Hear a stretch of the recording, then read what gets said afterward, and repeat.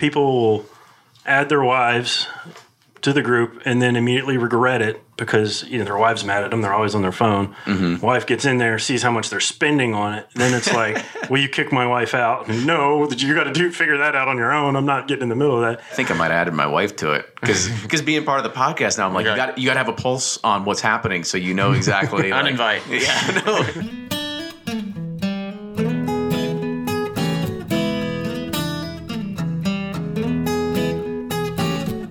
Hey, this is episode 212 of Bourbon Pursuit. I'm one of your hosts, Kenny, and as usual, a little bit of the news. On July 26, 2019, Beam Suntory broke ground on what is to become the Fred B. Noe Craft Distillery. It's part of a $60 million investment in what will become known as the James B. Distilling Company, and that's going to be located in Claremont, Kentucky. Although the building itself will be fresh construction, the brands that are going to be produced at this new craft distillery are ones that we're already familiar with, like Booker's, Knob Creek, and Basil Hayden's, as well as new brands such as Little Book and Legend. It's named for the 7th generation master distiller, Fred Noe, which has been on the show a few times before, and this new distillery will give Noe and his son Freddie the opportunity to experiment with new fermentation and distillation techniques. The distillery has also announced that they will be updating the visitor experiences with behind-the-scene looks at their brands, a new tasting room, and much more. Heaven Hill has announced the 13th release of the Parker's Heritage Collection, and this will be a heavy char rye whiskey. While standard barrels at Heaven Hill are a char 3, the barrels the distillery used to age this rye are char 5. That means they're burned for 50 seconds longer than a typical char 3. The heavier char, the easier it is for the whiskey to penetrate the wooden staves and take on those heightened oak and spice flavors. This new rye is going to be 8 years old and 9 months in these, and was aged also in the 7th floor of Rickhouse Rye before being non-chill filtered and bottled at 105 proof. The Parker's Heritage Collection is named after Heaven Hill master distiller Parker Beam, who passed away in 2017 after being diagnosed with ALS back in 2010. Portions of the sale are donated to fund ALS research, and sales from the past 6 editions has raised over $1 million. The retail price set on this is going to be $150 MSRP. Ryan and myself are excited to announce that we are going to begin the process of opening up distribution of Pursuit series in 3 states. You can look forward to Georgia, Texas, and of course Kentucky as the first states that we will be hitting. The first barrel has been selected by Justin's House of Bourbon, with the second one quickly going into Liquor Barn. We're super excited to be able to bring our single barrel offerings at store selections at first. And you can look for more information on stores and the states on our website at pursuitspirits.com. Now, don't worry, if you aren't even in those states, or heck, even if you are, you can still purchase your bottles and have them shipped to your door through our online retailer at sealbox.com. You can go to pursuitspirits.com and click the Buy Now button, and you'll be redirected to their site for that particular single barrel. Right now, we only have about 20 bottles left in stock, but we're going to have a brand new September release, so get ready for it. Last week, CNN reported that Facebook and Instagram are shutting down all sales of alcohol, cigarettes, and other similar things like e-cigarettes. And this wasn't a joke. In the span of around 72 hours, half of the bourbon groups that I belong to were wiped out. Many of the larger secondary groups with 30 to 50,000 members were gone immediately. And over the next 24 hours, more disappeared. And even some groups that sold or raffled charitable causes for bottles were gone as well. We can't say for sure if this is the end of the Facebook secondary market, but it sure is a swift kick to it. Immediately following the demise of the large groups, many of the smaller ones with less than 3,000 members changed their names. They also changed their rules. And while multitudes of even more smaller groups started to emerge, it's uncertain if we will ever see a group with over 20,000 members ever again. And that's kind of why we decided to release this podcast. The secondary market, it's synonymous with Facebook. This can also be attributed to the growth of bourbon's popularity by those that are captivated at some of the values that some of these bottles drive. Owen Powell didn't create the first group to buy, sell, and trade bourbon, but he certainly created the largest.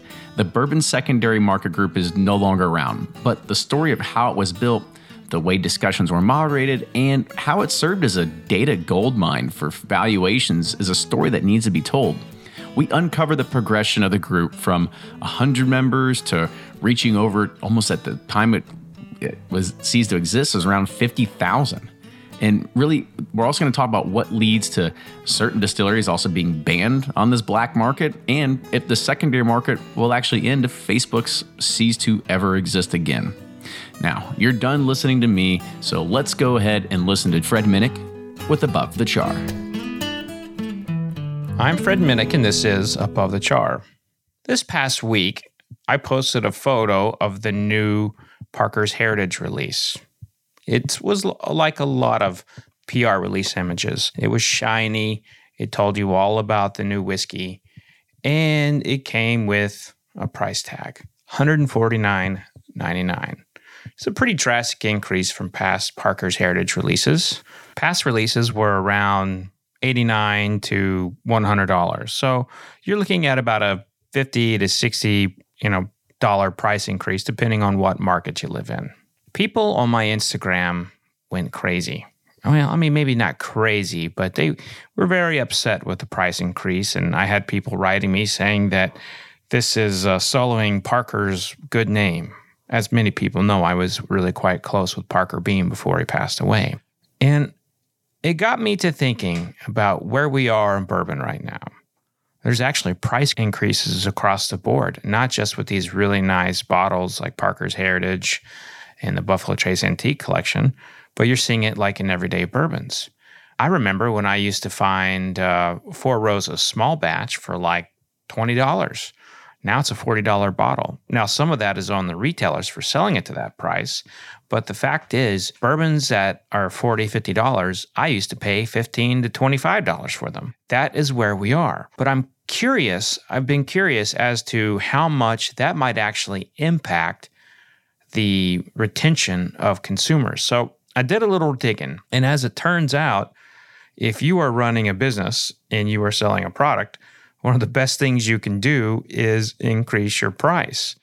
In fact, they say that people actually grow their profits and they also grow their consumer base. So according to this thing called the McKinsey report, it suggests that for basically like every 1% of increase in price can yield an 8% increase in profits.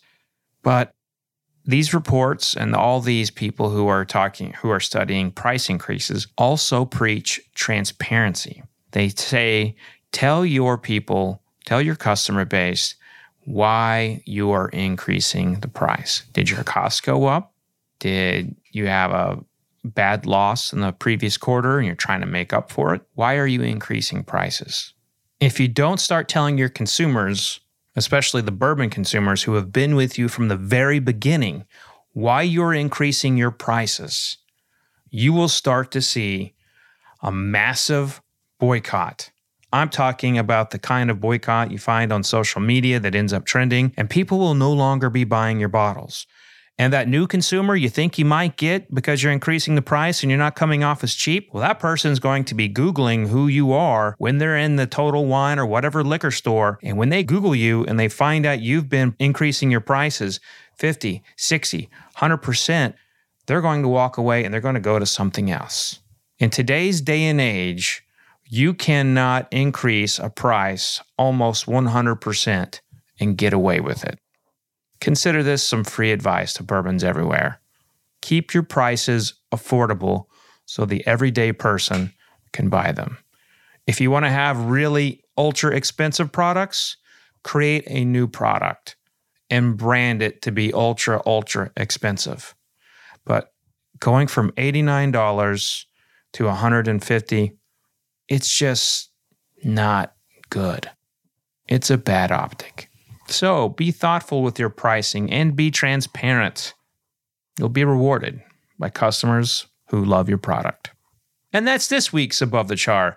Hey, did you know that I'm also curating Hometown Rising, a country music festival that's featuring Tim McGraw, Luke Bryan, Keith Urban, and Little Big Town? Go check it out at hometownrising.com. I'll be on the stage, and you can hit me up and have a drink with me. Until next week, cheers. Ed Bly and Rising Tide Spirits are back again with a new release of Old Stubborn Bourbon. And this release of Old Stubborn is a premium hand marriage of 10, 11, and 12-year cask strength, barely filtered pot still bourbon. It comes in at a staggering 123.8 proof, and the flavoring grain for this one, which the last one was wheated, but this time it's now rye. Rich, sweet, and bold with a long finish that's sure to be another eye-opener. You can order online at Sealbox or thebourbonconcierge.com, and you can even purchase in person at Revival Vintage Spirits, and even now with very few select stores in Kentucky. You can get it now while you can, but be sure to do it because it's not going to last long. And they're off for another Get 270 2020 Unicorn Raffle. Your $20 ticket gives you not one, but two chances to win from our lineup of 20 Woodford Reserve treasures, including the grand prize, the rarest unicorn yet, the Woodford Reserve Kentucky Derby 150 Baccarat Edition. Only 150 bottles were made and is just like the one the Derby winning owner receives. Quit horsing around and get your $20 tickets now at give270.org. Charitable Gaming License ORG 0002703. From their bar to yours, Chad and Sarah of the popular YouTube channel It's Bourbon Night bring you their favorite at-home old-fashioned mix with the new Elemental Elixirs Golden Hour Syrup. It's a custom-made syrup with notes of bold black tea, warm spices, and orange zest. All you need is your favorite whiskey and ice. No bitters needed. One bottle makes 16 drinks, so that's only $1 a cocktail before you add your own whiskey. They can also be enjoyed in other cocktails or spirits, mocktails, coffee, tea, and anything you can think of. It's crafted locally in Lexington, Kentucky, and you can get your bottle now at whiskeyambitions.com.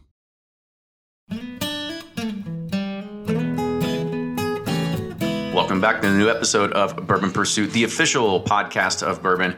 Kenny and Ryan here today talking about a subject that is very familiar to the bourbon culture and the whiskey geek culture, because if anybody is really getting to bourbon, you've probably gone down your aisles. You see a lot of the regular stuff that's out there. You start getting really influenced by all of it, and you want to learn more about it. Then you learn about, we've talked about our own journeys into this. You learn about limited releases and how hard it is to get your hands on limited releases. And when you get down to that path, everything all leads to one sort of end gate here, and that's the secondary market.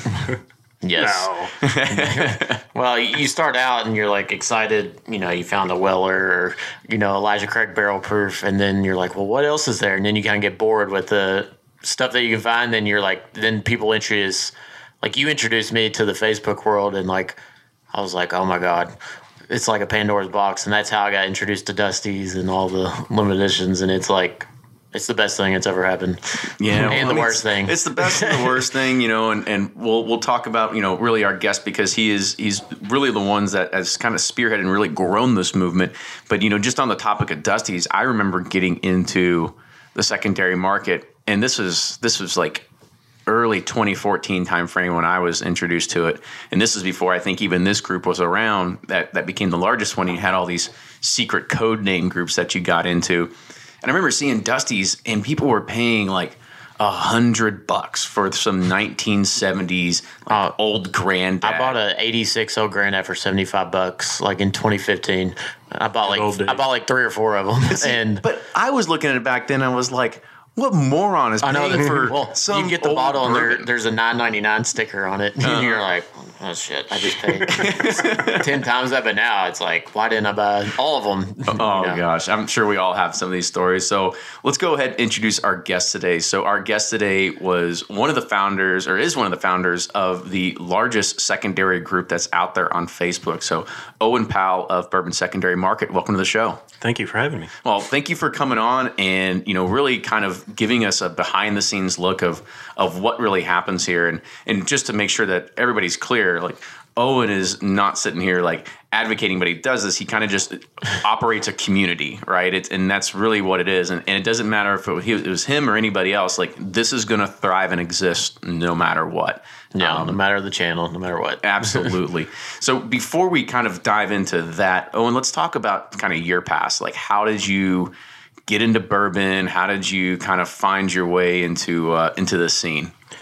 I got into bourbon probably around 7th grade, just kind of like parents' houses, our friends' houses. I love it. Usually people say like high school, and you're like 7th stealing grade. it out of the liquor cabinet and, us filling it back Appreciate up with the water. candor. Yeah. But that was just, that's when I first got into it. And then there was a pretty good time that I quit drinking it just because I had a bad experience in high school and kind of just like, not doing that. So It's usually when people have those start having the experiences. And then I guess freshman year in college, I was working at Liquor Barn in Lexington, and I was like, I'm going to go out and try and get back into this, put it behind me. Got a bottle of Elijah Craig 18 for $50. I was like, I can't believe I'm spending this much, Went home, had a party. We mixed it with Coke, did shots of it, and it was, one of those 1981s that were really good that Corey Putnam just chugs all the time. And you look back and you're thinking like, man, I wish I had that bottle to appreciate it a little more. Yeah. Of course, everybody looks at it like a stock if they bought it when it first came out, but it is what it is. I'd only bought Apple when it first came out. Right? Yeah.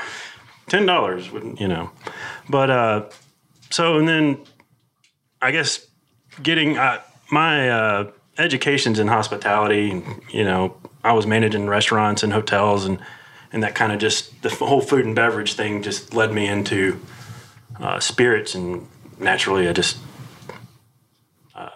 kind of evolved and got more Naturally, you into just start a secondary group. Well, that came. We can get into that, and that was mostly because of back when we were talking about 2014. You heard of the groups. If you were in like Bourbon Info Exchange, people would talk about it, but you got to know somebody to get in. I didn't know anything, So I was like, screw it. I woke up at like 5 a.m. Didn't, I was like, couldn't get back to sleep. I was like, I'm going to do it. Public, all these secret groups. Why why not? Mm-hmm. And it blew up, and I immediately became the guru, and I didn't know it. People would send me. They just assumed because I created this group, I knew everything. Mm-hmm. Yeah. So they send a picture of this to me. What is this? How much is it worth? I have no idea. What is that? So all I do is Google. What is it? And I got self-educated on all the Dusties and fake it till you make it, I wanted to learn myself. I was intrigued by why are people paying, So, and then it just kept getting bigger and bigger, and Yeah, it didn't stop. People rioted that I let it be not secret, or and not bringing it to the forefront. And I think it did a lot. I think it affected the industry a good bit. Oh, absolutely. I think that's what the secondary does. There's brands that could like totally thank the secondary market for like. Well, it helps them evaluate exactly what they have, and maybe they start realizing everything's undervalued. That's probably the biggest thing. It's had a huge impact on the bourbon culture. Like, do you think like Old Scout and like Boone County would ever be a thing without a bourbon secondary market? It'd be tough to say. It really would be. And it'd even be tougher to say that even would group picks or store picks even have a place to be that are, I guess you'd say, sought after. Yeah. Because if you see something and it's got a group name on it, you're like, oh, I immediately have that, or I've never seen it before. I remember for myself coming onto the secondary market for the first time, I remember seeing the Willett family estate bottles, just the regular ones, and this is right as when the foil tops started taking over, so there's still wax ones in circulation, and I'm like, I've never seen these bottles before. I've never literally seen them before, and so I'm sitting there, I'm always going around the stores trying to check them out, trying to find these 9, 10, 14 year Willett family estates. Ended up getting one in like Northern Kentucky, I don't know, probably in late 2014, early 2015 from the Party Source. But I didn't know the whole entire time I could have just been driving to Bardstown and picking them out of the Willett shop. The whole time I could have been doing that. And so it's an educational experience as well for people that come into it. And just another education experience, I remember everybody's got their Blanton story. Mm-hmm. You find Blantons, you start learning about it. You learn about the letters and the horses and the bottle shape, and you become intrigued with it. And then you learn out, oh my God, there's a barrel proof version that you can't get in the United States. How do I get my hands on it? Like, how do you get a whole barrel of it? Exactly. Yeah. You know? And something that you did before. That's exactly like the curiosity that gets sparked out of a community like this. So kind of talk about the hyper growth of what it was, and were there any kind of growing pains along with it?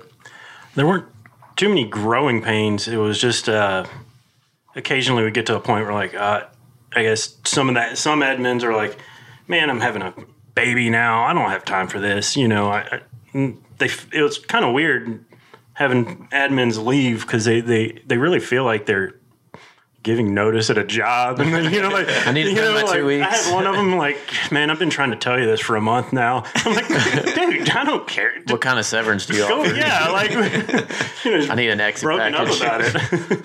But yeah, only growing pains is as it got bigger, we just had to take on more admins. So what year did you say you started? Sorry. 2014, 15. And now how many members are roughly? It's about 55,000. 55,000. Pushing that last check, yeah. Wow. So Do you have like a certain amount of admins per thousand? Do you have like a ratio? No, a we ratio? have a certain amount of admins in time zones. Okay. We're makes mostly sense. looking for West Coast because, you know, and then there's other things that we look for. What do they do during the day? Are you like a firefighter? Are you sitting in a firehouse for hours on end doing nothing but looking at Facebook? Or you're hired. You know, or you're in you're the tech industry? yeah.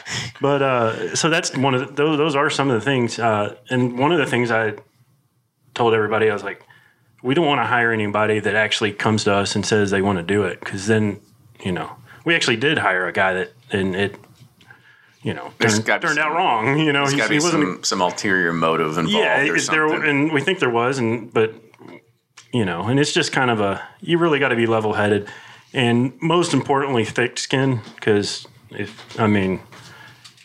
essentially you're a boss of.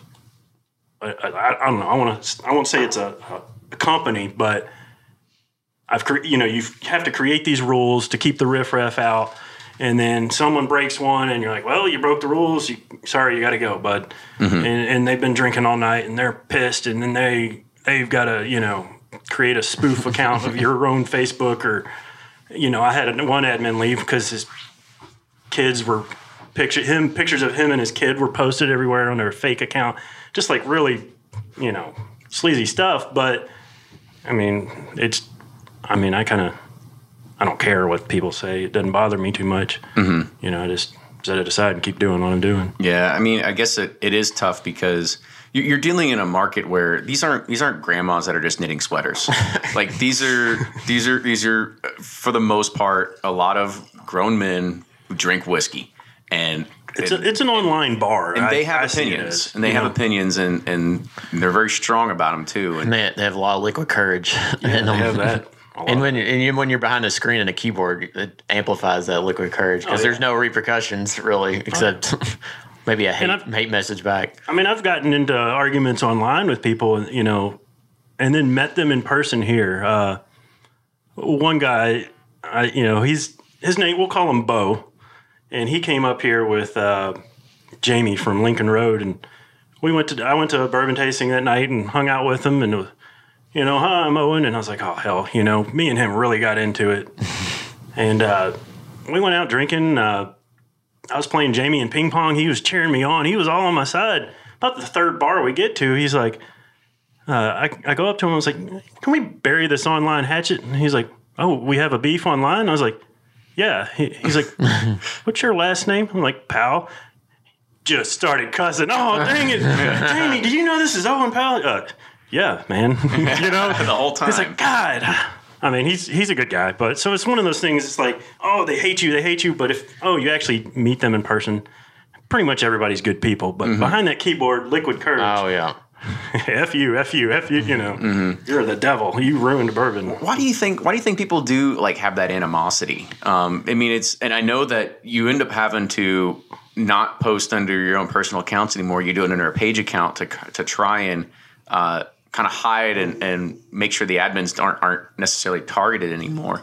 So why is it that, I mean, at this point you are the godfather of the BSM page? Like I think it's everybody. Sure, you love that title. Everybody everybody kind of understands your name, and when they see it, like anytime it happens, like there's the post flurry that happens. But there's also some people that hate you for no reason.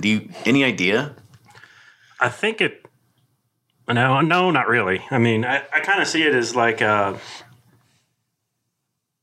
don't know, I guess kind of the culture that everybody's gone to. In the last 6 years of, they don't care what they've already made up their minds. They're going to judge you for whatever it is that they think is true. And if they're presented with facts about the actual situation, cognitive dissonance just goes in and they don't, whatever. I could be Mother Teresa. F you ruined bourbon. If Mother Teresa ran a Facebook page. And when you're separated by a screen and you're not looking and talking to each other, it really, because you take the human element out of it. Exactly. So you're like, you can't. If I'm sitting here yelling, I'm not going to yell at you if we're in person, but it might be a little easier if I'm like, I've never met you. I don't know you. I don't care what you think. Exactly. Here's my opinion. Yep, for sure. Send, or whatever. So let's kind of talk about the rules a little bit, because the one thing about BSM is that you're in compared to other groups, like it's a lot of like no nonsense. Like, this is what you're here for. You're here to buy, bid, and that's it. Like, no talk, no discussion. So kind of talk about the rules that were in place and why they made it in place like that. So the no discussions came up, and a lot of rules were just formed by someone sending me a PM saying, why don't you do this? And one of them was, I hate seeing discussions when I'm only here to buy or look for something in particular. And the group's gotten so big, just if you got rid of it, I mean, they can go somewhere else. And I was like, that's a great point.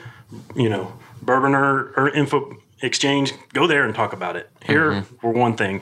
So that's how that happened. And a lot of the rules just were developed as we evolved, and just, people wanted it a certain way. It was mostly majority ruled on how things evolved, from other groups and stuff like that. And then you also have the secondary site that was doing kind of like raffles and all that sort of stuff. How did that sort of spin out and become its own separate thing? Basically same thing. It's mucking up what a majority of people are there for. So it's like, we're just here for the bourbon. We want to buy it. That's what I want to do. I don't like gambling. I don't want to, it's mucking up my area. So, and the whole gambling thing aspect, that's like a whole nother of gray legal things that's going on. You're breaking, you're doing a couple things wrong there. And that was just to separate it, kind of. Who was one of the first ones to do raffling? Different department. I can't remember. I mean, so there was somebody in the community, I know that ran a group for a while. He has since passed on. Yes. And don't name names, but just for the sake of it, I mean, I remember it was Red Balls or whatever. Yeah, Red Balls or something like that. I forget. But there was those days, and I don't know, like. I'll pass it to you guys. What would you rather do? Would you rather sit there and gamble on something, or buy it outright if it's something you want? Well, at first it was, I won my first 1 out of 3, so I was like, this is amazing. And then proceeded to lose 50x in a row, and so then I quickly realized that let's just not gamble, and let's just take the money that you would gamble and buy what you actually want and get it. So I'd rather much buy it now than gambling. I don't gamble at all with it. So I had no interest in it, and that helped separate it too. And mostly the group the raffle group ran itself, and then people started getting crazy. We'll do a bottle bust. We'll all put in a bottle, and then they're all gambling. So then someone owes someone a bottle. Then they gamble with that bottle before it's even been shipped, and then it's like a cluster of who owes what, where. It's just like, so. It's kind of like, I'm ready to double down. I did never believe in those randomizers. I was like, I just still don't. Yeah, I like the mega ball ones because it's like public knowledge. Yeah. What's the number? More at stake on the accuracy of that. So you were talking about just, who has what bottle and whatnot. I know that there's always disputes. Kind of talk about what happens or how does a dispute come about sometimes? A lot of times the biggest popcorn, right? Explain popcorn too for people that don't understand that one. I always remember, explain, because when I first started, I saw you see like CONUS and popcorn, and I'm like, what does all this mean? Like, go over the terms for the popcorn. Just means at the end of 5 minutes to go in your auction that you've created, if someone bids in that 5 minutes, last 5 minutes, it extends the auction another 5, and it just helps. People are watching TV at home at 10 o'clock at night, and they forget, someone bid it, I can get in, and so it helped push it along and drive up the price, but kind of stops a little bit of the eBay sniping kind of idea too. Yeah, it does. If that happened, CONUS, just continental United States, easy way to say I'm paying for your shipping. I don't know where the list of all the acronyms that were created came from somewhere before BSM came around, and years before that. So those groups have been going around for.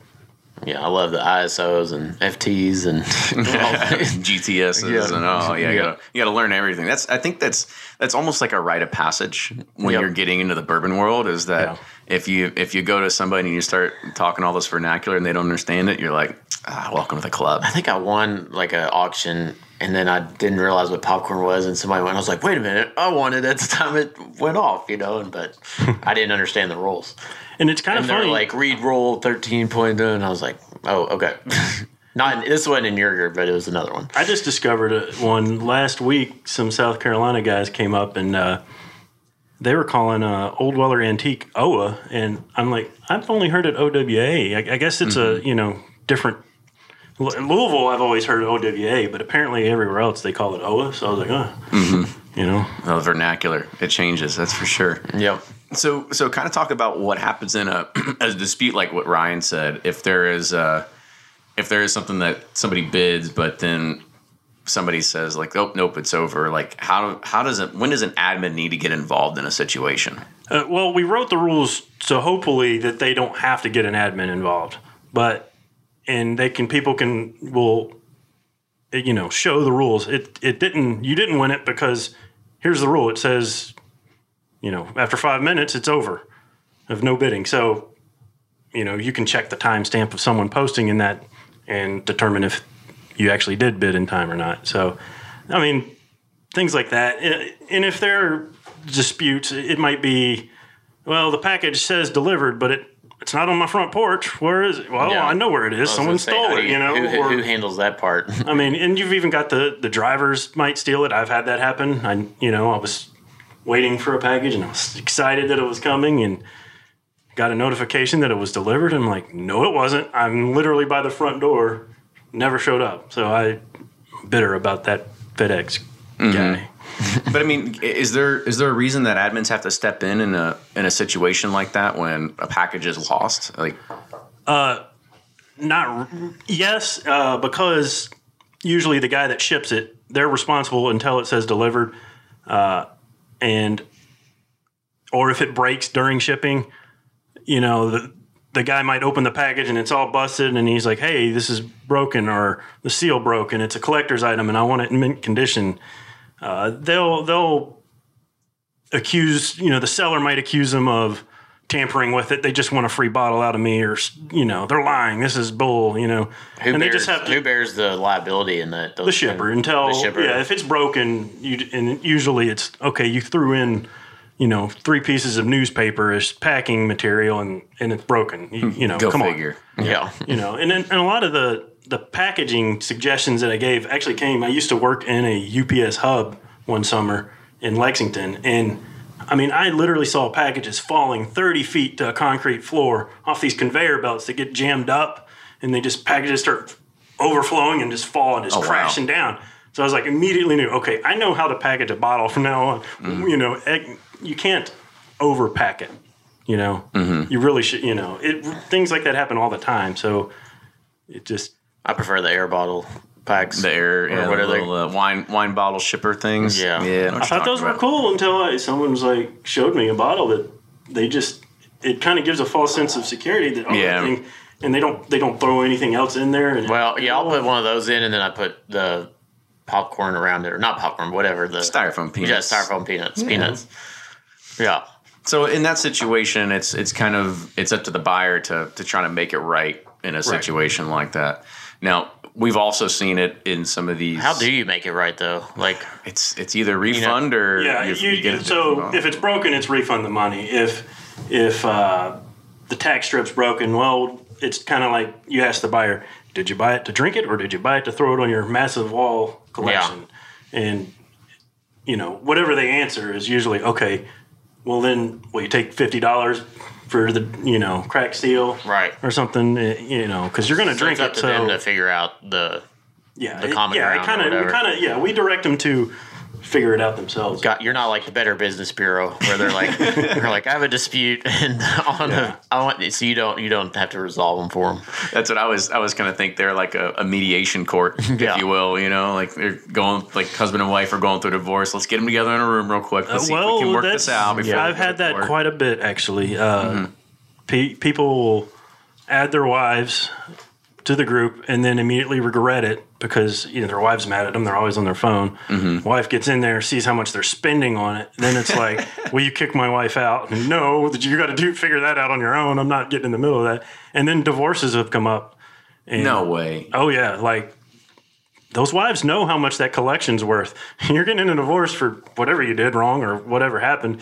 That's needs to be split up. So then they want me to kick their wives out so they can't let them know what they're selling or, just like crazy. It's like, sorry.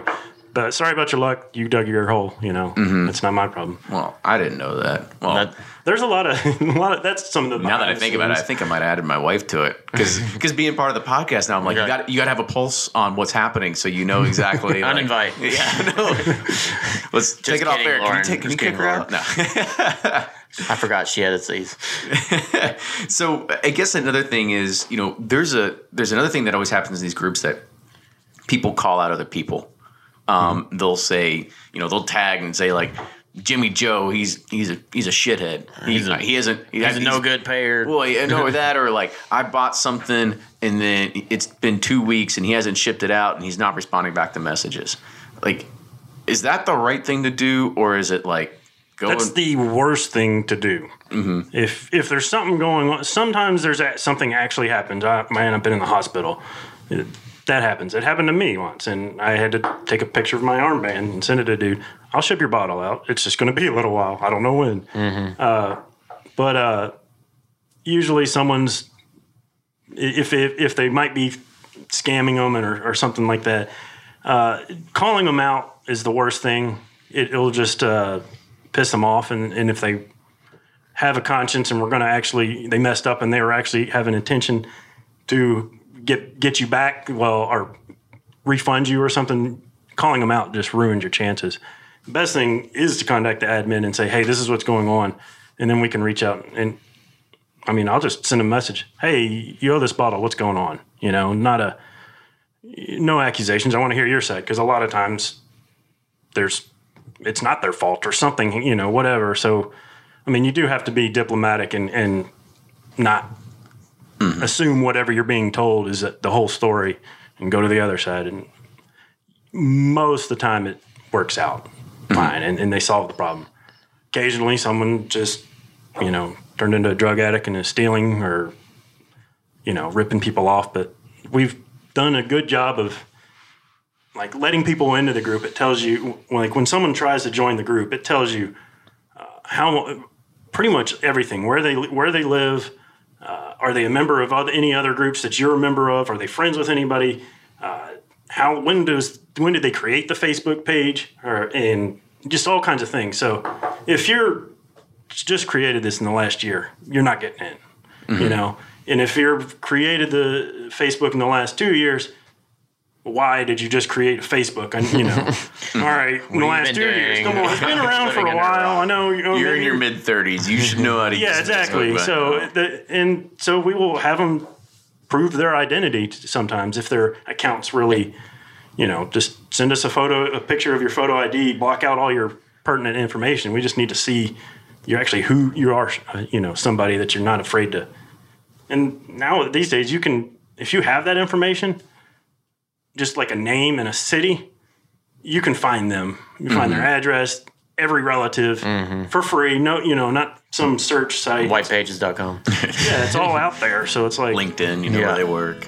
So have you ever had accusations of counterfeits or frauds?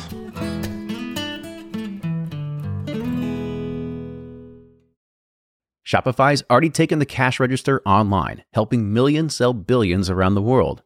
But did you know that Shopify can do the same thing at your retail store? Give your point of sale system a serious upgrade with Shopify. Shopify's point of sale is your command center for your retail store. From accepting payments to managing inventory, Shopify has everything you need to sell in person. And with Shopify, you get a powerhouse selling partner that effortlessly unites your in-person and online sales into one source of truth. Track every sale across your business in one place and know exactly what's in stock. Connect with customers in-line and online. Shopify helps you drive store traffic with plug-and-play tools built for marketing campaigns, from TikTok to Instagram and beyond. And get hardware that fits your business. Take payments by smartphone. Transform your tablet into a point-of-sale system or use Shopify's point-of-sale Go mobile device for a battle-tested solution. Plus, Shopify's award-winning 24/7 help is there to support your success every step of the way. Do retail right with Shopify. Sign up for a $1 per month trial period at shopify.com/bourbon, all lowercase, and go to shopify.com/bourbon to take your retail business to the next level today. Shopify.com/bourbon. If you're anything like me, then you can't get enough about bourbon. And that's why I'm a subscriber to Bourbon Plus magazine. Bourbon Plus is a quarterly publication that tells the stories from the heart of bourbon, the farmers who grow the grain, the distillers who labor over the process, and the people like you and me who raise their glasses to celebrate it all. Subscribe to Bourbon Plus magazine today at bourbonplus.com, that's PLUS.com, and use code PURSUIT at checkout for $5 off your subscription.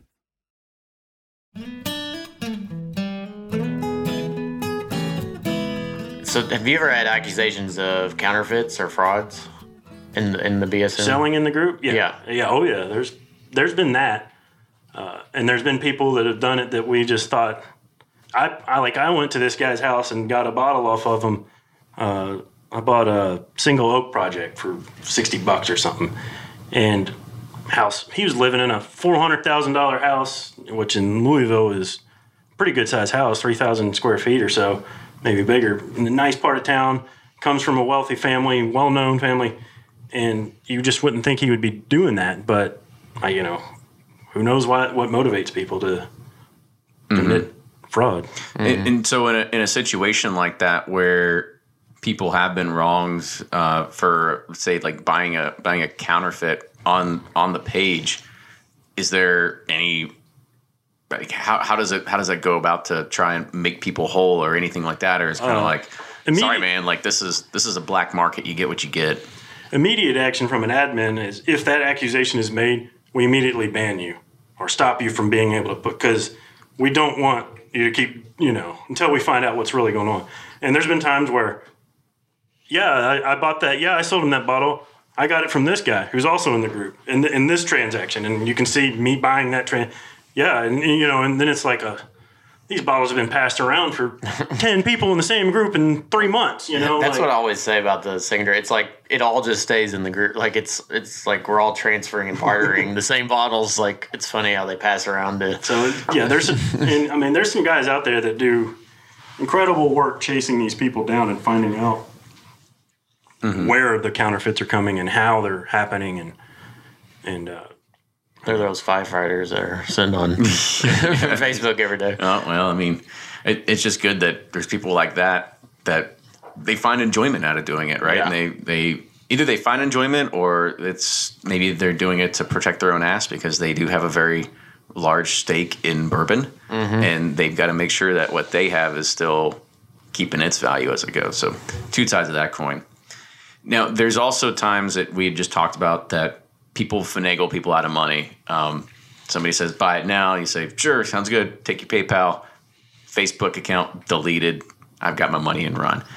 What do you do to help, or is there a way to help those buyers to either become whole, or is it kind of like, man, that's it, sorry? Take it over with PayPal. Is there a BSM community pool where people are refunded? Like, no, I mean it's an enter at your own risk type of thing. I mean, there's not really a safeguard to protect you, and we try to prevent as much as we can by screening the people that come in there. But there's an inherent risk you have to assume when you go into it. Yeah. Especially what's your legal recourse at that point too? Well, you're going to it's kind of like dealing with wise guys, what are you going to do about it? Yeah. And that's when you got to kind of look at the history of, those people. Right, and that's where the whole vouching for people. I need a reference check on this dude that, that helps a lot. And speaking of something like that, I just kind of thought of this too. When you started this group, you also started it in a way that was a lot different than others. Some other ones, like the old days that's not around, which was BX, people would go in there and they would post bottles, and it wouldn't be transparent. It would say, like, you want to sip or you want to taste, and that means it's for sale or if it's for trade. And you'd post in the comments or whatever it is, and everything would happen through PMs, right? When you built this site, it was almost completely opposite. It's like full transparency, open market sort of thing. What was the idea of doing that versus kind of like keeping it behind these sort of like secret code words? Well, one, I didn't know about the code words because I wasn't able to get into those groups, and that's the whole reason it was created. And the whole transparency thing, I was like, after I started it and it was starting to take off, I was like, well, what is Facebook's policy on this? So I found it, and it literally said, you must be at least 18 years old to buy alcohol sell alcohol and buy it on Facebook. And I'm just kind of scratching my head. Okay. Oh. Maybe they're just seeing it as an international company, and well, we're not really into. And then it changed to 21. Then they said, okay, now you can't do it on Marketplace, and now it's at all. So we'll see what happens. And I think a lot of that most recent change is probably has to do with the legal trouble Facebook and Zuckerberg are in with the Justice Department, and his emails were leaked, and he might be in a lot of trouble. So I think Facebook legal team is just like, okay, no more chicken groups and gun groups, like whatever, all these crazy little. Wait, there's chicken groups? There's I just found out. For like cockfighting and stuff? No, like what are they, like, not heirloom, but crazy breeds of chickens that like rednecks are collecting. That happens apparently. Really? But they don't let pets. There's a market for everything. That's what I was gonna say. I was like, I remember looking chicken at like secondary market, like a Facebook ad that said, like, find your people. Like there's groups for everybody, and I did not know there was a chicken group. Yeah. So, and I just heard about that because when groups get shut down, there really is a history of like what Facebook normally does, and they take out the big one and then they let it, because all these groups, all these little small groups, all those people are usually in the biggest group. So take out the biggest group and everyone will find out, and maybe they'll go away or whatever. Something deter them. Yeah, no, I got Let it roll downhill. I mean, and this also, like, I know there was a huge opioid crisis that was happening through Facebook as well. I mean, there was people buy, sell, trade, illegal drugs and stuff through there. I mean, those groups go fast, but that's sort of the way that the world works, I guess. And then so another way that this was a lot different from other groups as well. So there was another group it's still out there today, so I'm not going to put a name to it, but they always wanted to try to keep a record of transactions and sales, and it was all done online, and that's kind of what also fueled BottleBlueBook.com and everything like that. So kind of talk about why you said, like, or just said, like, I'm not gonna, we'll just, like, if you want to know something, just search it, right? Instead of having to own a catalog or an Excel spreadsheet. Yeah, one, I don't want to maintain it. Sounds like a pain in the ass. I mean, it doesn't pay anything to sit here and play around on it. But, but the other thing is that also, that data was also used in research studies to actually see how the prices of bourbon have been affected from years of just actually having a particular bottle and seeing how it valuated over years, seeing how different types of bottles changed in value over years too. Yeah, what was it like? The average rate of return was like 200% on in like just a 2-year span. Something like that. Yeah, it was crazy. I mean, so maintenance sucks. That's true. Yeah, I just didn't want to spend time doing it. But and I felt like Bottle Blue Book does a fairly good job of, I haven't been on there in years, but just because the history in my group got so big, I didn't need to, and it was probably more current. Yeah, because you can search any thing, right? Through the group. Yeah. If you can just keywords. Find the search button and know your keywords. Exactly. And know how to filter. I mean, yeah, you can find pretty much anything. But yeah, I don't know really who's running Bottle Blue Book. So if somebody's like, oh shit, there's another transaction on BSM, I need to go and enter this into the ticket system. Like, I'm always wondering, like, Wikipedia, like, it's crowdfunding. I'm like, who the hell takes their time to fill out a Wikipedia page? I'm sure there's a lot of people out there. I mean, if you have passion towards that topic, exactly. Well, I mean, I guess, yeah. And it also has with Wikipedia, you get. I mean, it's like a credibility and a point system, like. It says, like Ryan Cecil did this, right? Oh, okay. So you get a little badge or a star on your shoulder, I guess you could say, if you want to do that. The one thing I wanted to bring up, and Wild Turkey is a good example, how the market we hinted at it, but how the secondary market helps companies see where their brand's going. I was doing a barrel pick at Wild Turkey several years ago, and I was talking to Eddie about the secondary market. And he was like, yeah, I'm in that group. I love watching those bottles and what they sell for. And, I was like, really? He's like, yeah. And I got to thinking, I was like, your name's not in my group. So he's under some, I don't know what he's under, but, and then I got to thinking about Wild Turkey and their high-end premium brands that they release. They're out on the shelf at $350 and they might sit there for up to a year, but it'll finally all sell. I feel like they see these brands nudging up and know, okay, if we put it out here, we'll be able to maximize our profits. And it's just smart business, in my opinion. But it is a way that companies can gauge of what's happening. Yeah. I mean, it's totally took off the secondary market to raise prices. Well, Heaven Hill's doing it. Everybody's doing it.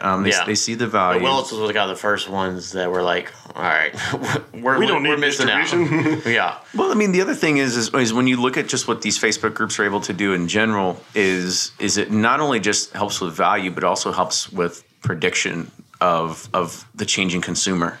Like, what do all these people, what are they gravitating towards? I'm sure you could look at the stats that happens when you sell a pallet to a distributor and that distributor gets it out to the stores, but it's kind of hard to kind of track that data and you kind of hard to see like what people are saying about it. However, you go to an online forum and you see some kind of like, let's take like Belle Meade honey, for example. Like I saw honey and I was kind of like, whatever, honey. Yeah, I thought it was like a flavored whiskey. and then all of a sudden, in Nashville is a whole other thing. You get this whole group in Nashville that seems to kind of create this other little tornado of I don't know what you would call it, but somehow they're able to hype a lot of stuff up. And now Belle Meade honey trades for like $400 or $500, and I'm like, how's this even possible? Because I wouldn't have find myself like particularly interested in it. But if you look at what the market does and what it's valued at, they're probably like, oh shit, we better add some more honey to these barrels. I don't really know if like that's a process, but it's a way that they can gauge exactly what consumers are gravitating towards.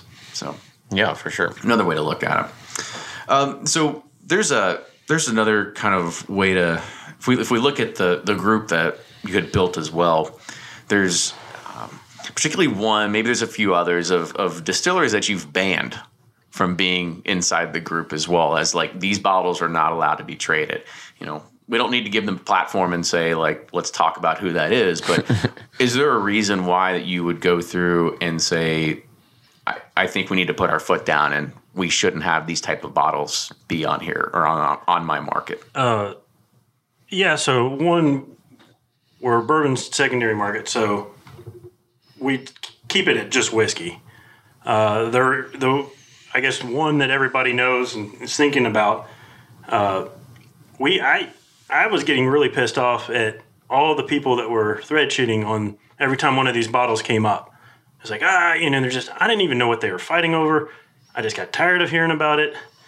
And then I heard there might be market manipulation, and I was just like, screw it, banned. And then I heard about all these things coming out about someone going in and doing a barrel pick with a secret camera and trash cans and whatever. And I was like, I didn't know that. And then, of course, everybody assumed I was... That you were on the inside. I was like, I didn't know. I was just tired of having to admin my own group, like shutting people up and people getting fights and yelling, and you just like, we're not here for that, you know? So it's just like, just ban it, get rid of it. And then it I don't know, it took off and people like, what's your motive? And then the gifts come out, right? There's always the gift stream of different things. But don't be wrong, there's a lot of funny pictures. Oh, of yeah. Gifts that come out. People are very creative. I enjoy it quite much. If you can just like... Had some good laughs on there. Oh, yeah. So the other thing is, if we look at the time that's invested into this, time is very valuable. Time is very valuable to all of us. All we're equal at, you know. We all have equal time. And for I think a lot of people out there, they take it for granted, the amount of time that you've probably invested into this group over 5 years now. And last time I checked, you weren't collecting a paycheck from it, were you? Nope. So what's the motivation behind going through it and continuing to do this without seeing any kind of upside per se? One, it's a passionate hobby of mine and every other admin in there. There are some incentive or benefits to it, like someone comes to town, they know who you are, they know you live here, they want to hang out and share samples with you or bring you some samples or mail you samples. Get that all the time. You know, we don't pay for it. It's that nice and fun, but it's really kind of easy, and especially if you're like working a job. So I used to manage a liquor store, and a lot of the time I would be it's just sitting there and doing nothing. I mean, the shelves are stocked. Okay, we're good. Mm-hmm. Now you're just waiting for customers, and it was a slower store, so get out your phone. A lot of time. Got a lot of time here, you know. So I mean, what else am I going to do? You know, just watch cat videos or. I mean, that's still fun, but I'm more interested in bourbon. Mm-hmm. You're more interested in getting yelled at. Yeah. People. Antagonize people on the internet. Start fights for out of nothing. It's out of bourbon, out of all things. Which is funny. Isn't it amazing, like, how people get in arguments over bourbon? Like, there's just so much, like, people get in a heated debate, whether it's about a particular bottle or whether somebody prices something. That's actually a good question. What do you do in a situation where somebody accidentally prices something? We've seen it both ways. They'll say, where it's way too low. I've got this Pappy 15. I'm gonna put it for sale for $2,500, and then the laugh emoji start coming. Like everything starts coming. What do you do in that sort of situation? There's kind of a range of, all right, I'm just going to delete your post because you're an idiot, or you're just going to piss off everybody. You know, $2,500 for whatever the bottle goes for now. You know, if it's $1,000 too much, you're probably going to get deleted because I know it's going to. But if I've seen the opposite where Pappy 23, 170, someone, 10 people, Ben, and then they want to stick it to them for the rules. The rules they accidentally left off a zero. Yeah, exactly. Well, it was clear that you were not trying to short yourself that much money, Yeah. So I was selling it below the cost of even retail. Yeah, it's like, no, I'm not being that nice of a guy, and you're being an asshole. So it's like, no, you're not getting your free bottle of Pappy, basically. So, but yeah, I mean, so and if it's too much. I mean, I've seen it where it's like $100 too much, and they're still losing it. And then we do actually kind of manage it and just mute everybody. All right, you said something, you thread shitted, mute. You're digital duct tape for 3 days or something. Yeah, go send timeout. Is there actually like a thing where you're because I've never actually admin a group before. Is there really like a button that you can say like you're cut for 3 days or something? Yeah, you're muted for. It's like 3 options. No way. That's 1 day, awesome. 3 days, 7 days. Really? Okay. And depending on how I feel that day, a lot of time now it's just progressively gotten worse. 7 days. 7 days. Max punishment. All right, you didn't break like Facebook rules, so you're not out of the group. But come on, shut up. And then there's the other side of this where there's somebody that posts like a Michter's 20 for, we'll say like $1,000, right? When that's easily an $1,800 bottle or $2,000 or something like that. So what happens if they accidentally undervalue it and It's not an obscene. it's not an obscene value? Like they They literally just didn't know. They just didn't know. They didn't do their research. We owed it to them, and usually when they realize, like someone tells them, you just lost $800, you could have had $1,800 or something, whatever. They'll just disappear from the group by themselves, and I can't. At that Sorry, point, dude. at that We point, almost had him, but yeah, at that point, it's like no harm, no foul. Like you're fast to the trigger on their keyboard, but that's about all we can give you right now. yeah, exactly. I mean, and sometimes people hold up themselves to the, all right, I'll honor it. And damn it, I don't want to, but sometimes they swallow their pride. No.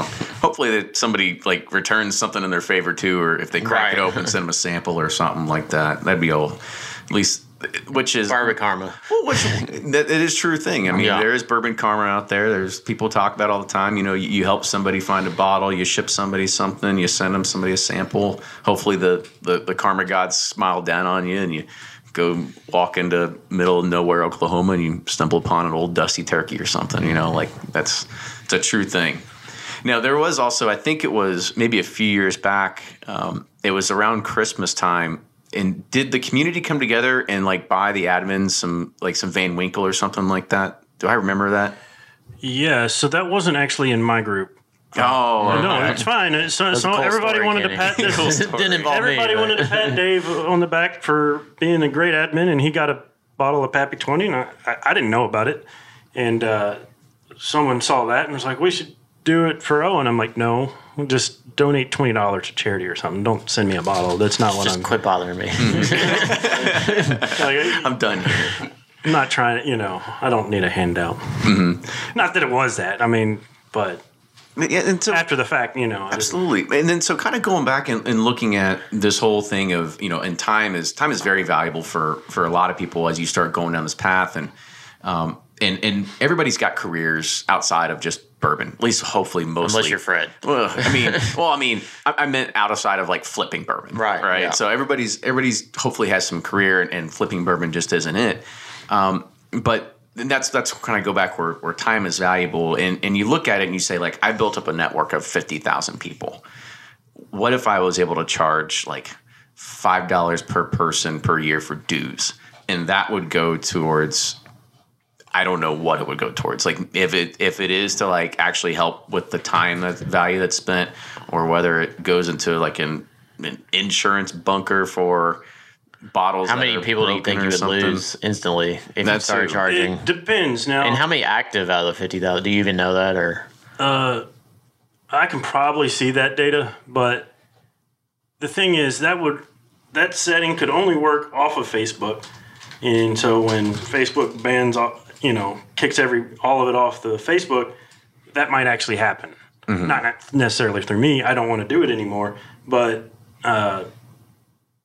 It might and it might be a good vessel, but the problem with that is everybody loves to get out their phone. Look, I don't want to say they love it, but they do it. They get out their phone, they start scrolling through Facebook.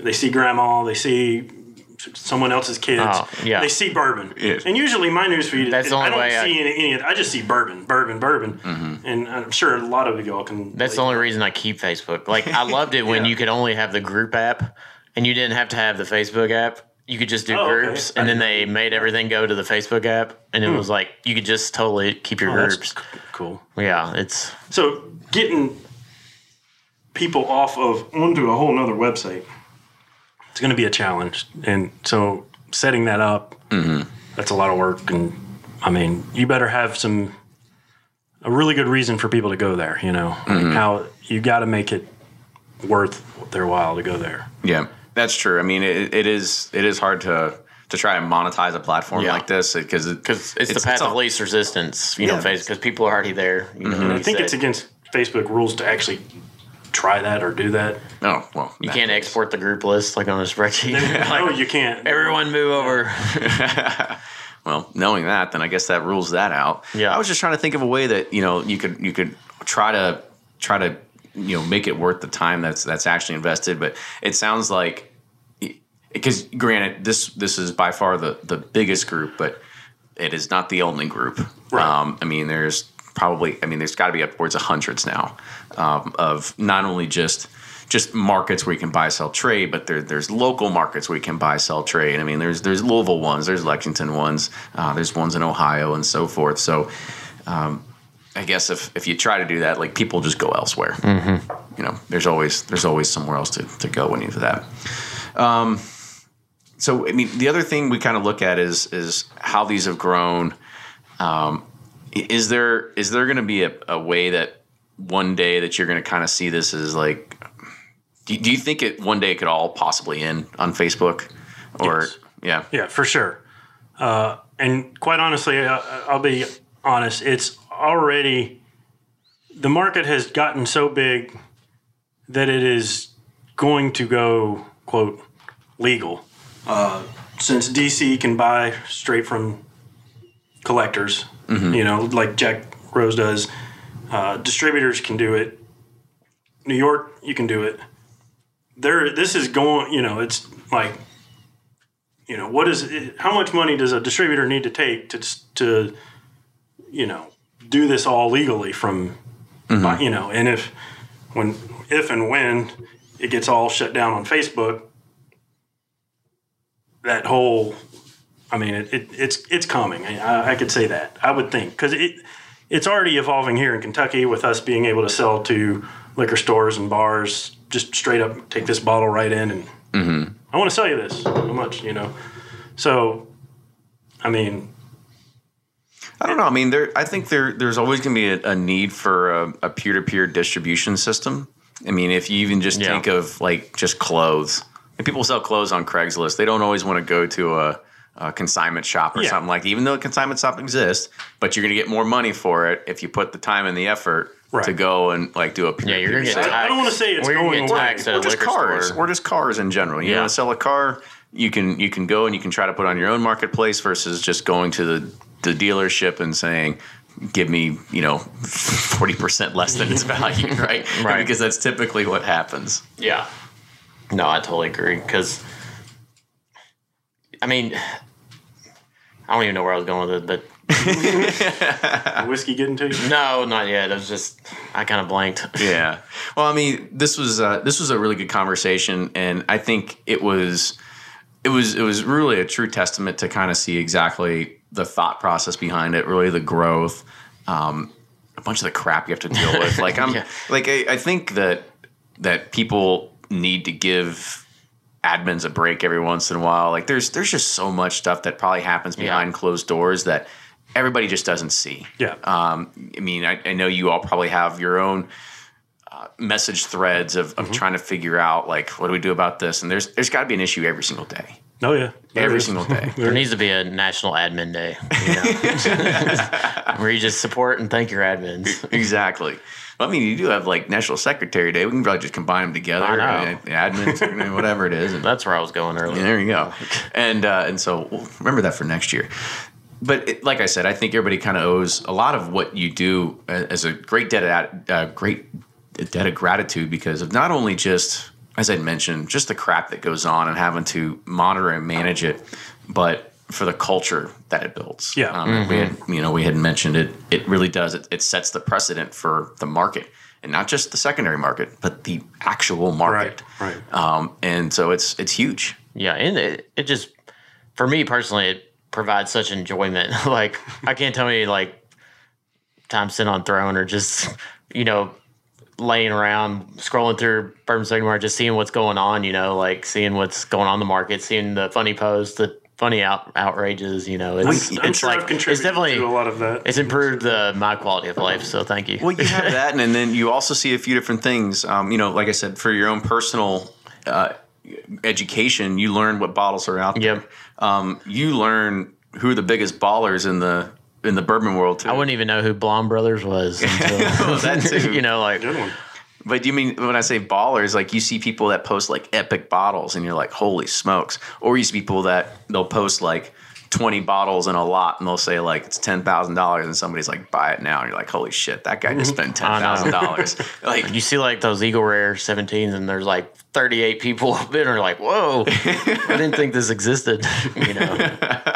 Exactly. So it's definitely cool of not only that, and it's building community around it. So thank you so much for kind of coming on today and explaining that. But I also know and give you kind of an opportunity to talk about sort of the next venture that you're going on, if you want to kind of give people a kind of a heads up on that and what's coming. Happy to do that. So being in this, doing all this, I've gotten to meet so many people in the industry, just liquor store owners, bar owners, just bar managers, bartenders, and it spawned out other businesses that I didn't see ever happening. And one of them is I've started my own brand, and I've sourced some barrels, going to be putting it out.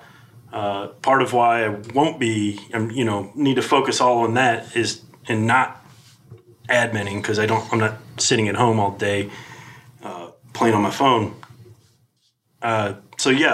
That's coming out. I've got some samples here for you. I want you to try some. One of the things I'm doing is my first batch will be a single barrel proof. Then I'm going to have I say that's the mid tier. Then a small batch that hopefully I can get to the point where I'm buying tons of barrels and mass distributing that. And then there's one that I'm calling exceptional and rare. And through these people that I've met in the industry, it's surprise. Everybody's like, there's 23-year-old barrels out there, but you better be Pappy if you want them, or Evan Williams if you want them. But there's other, younger ones that are out there. They're just really hard to get, and you got to know the right people. And I think that hopefully I can get to them. I've got some samples that I might be able to get, so I want you to try them. But we'll definitely do that after we wrap up here. But we want to say again, good luck on the next adventure. The time and effort that went into building and managing and monitoring this group, and then kind of shepherding it on to the next generation of admins. There was a lot of time that was invested to it. So I think everybody kind of owes you a debt of gratitude when it comes down to it. You're welcome. I know there's people out there that don't agree with that. Yeah. Well, I mean, of course, like I'd always end with the show saying, like, if people want to learn more about you, like, where can they do it? But it's going to be on Facebook, wouldn't it? Yes. Go like Fern Creek Bourbon. Yes. There you go. Like Fern Creek Bourbon. I love the label. It's awesome. You're welcome. You're welcome. I did not create it. Yeah. So make sure you go and you check that out, and make sure you follow Bourbon Pursuit on all the social medias, Facebook, Twitter, and Instagram. And if you like what you hear, you want to be a part of our community where we don't buy, sell, trade. However, we talk about it. We get our own barrel picks. We've got cool swag. We do kinds of shit like there, but it's fun. Go check it out. Patreon.com/Bourbon Pursuit. Ron, you want to kind of close it out there? Yeah. Thanks, Owen, man. That was awesome. Appreciate the studio space. We got a legit studio here if you're watching on film. But super cool stuff. Like I said, I've wasted a lot of time on your site, so thank you for that form of entertainment. And you're welcome. I think you're welcome to come back in our studio here. And awesome. We record anytime as long as come. As long as you keep bringing Wild Turkey 13. All right. We're in every time.